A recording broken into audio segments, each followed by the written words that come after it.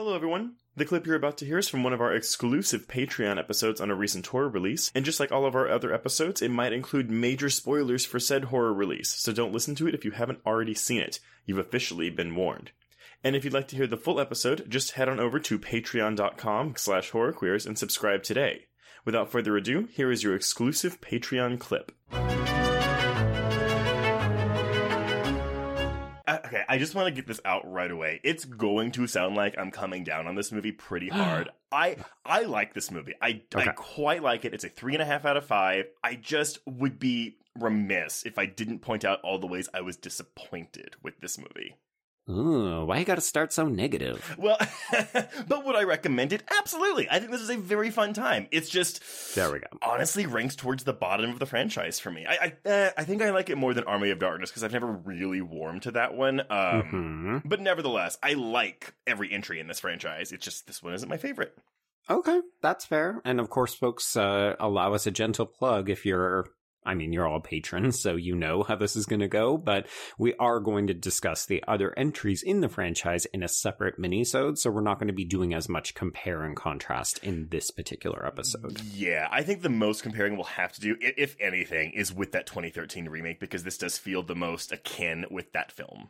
Yes. Yeah. So I'm actually in alignment with you. This is a 3.5 out of 5 for me.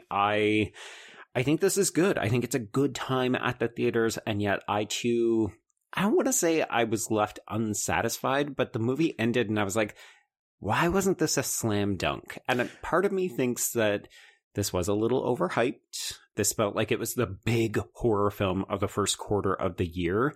And I felt like I was also just seeing a lot of effusive praise from other people. So I went in really hoping for the best. And I think this is solid. I had a really good time, but I'm also not jumping off the rooftop shouting it from the streets. And I'm wondering if it's just because, I don't know, maybe I have franchise brain. And it's not that I was expecting this to connect with any film in the franchise because they seem, especially given the fact that it was going to go to HBO Max first, right.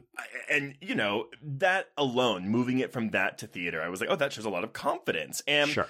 I get it. But I don't know. Yeah, I'm kind of the same as you where I'm like, yeah, I had a fun time. But this feels very slight. Like it feels like a footnote in the franchise that I enjoyed watching, but it didn't leave much of an impression on me. Yeah, and I think when we go through it, we'll have an opportunity to highlight some of the things that really do work for me, because I'm kind of in the same boat, and yet when I think back on particular sequences or the performances, there's a lot to like here. Yeah. So I'll confess, I'm actually struggling a lot with why this isn't more of like a 4 or a 4.5. I am, God, we are so in alignment here. It's wild. But hopefully going through it. But why don't we talk about, though, the overhype that you are mentioning? Okay.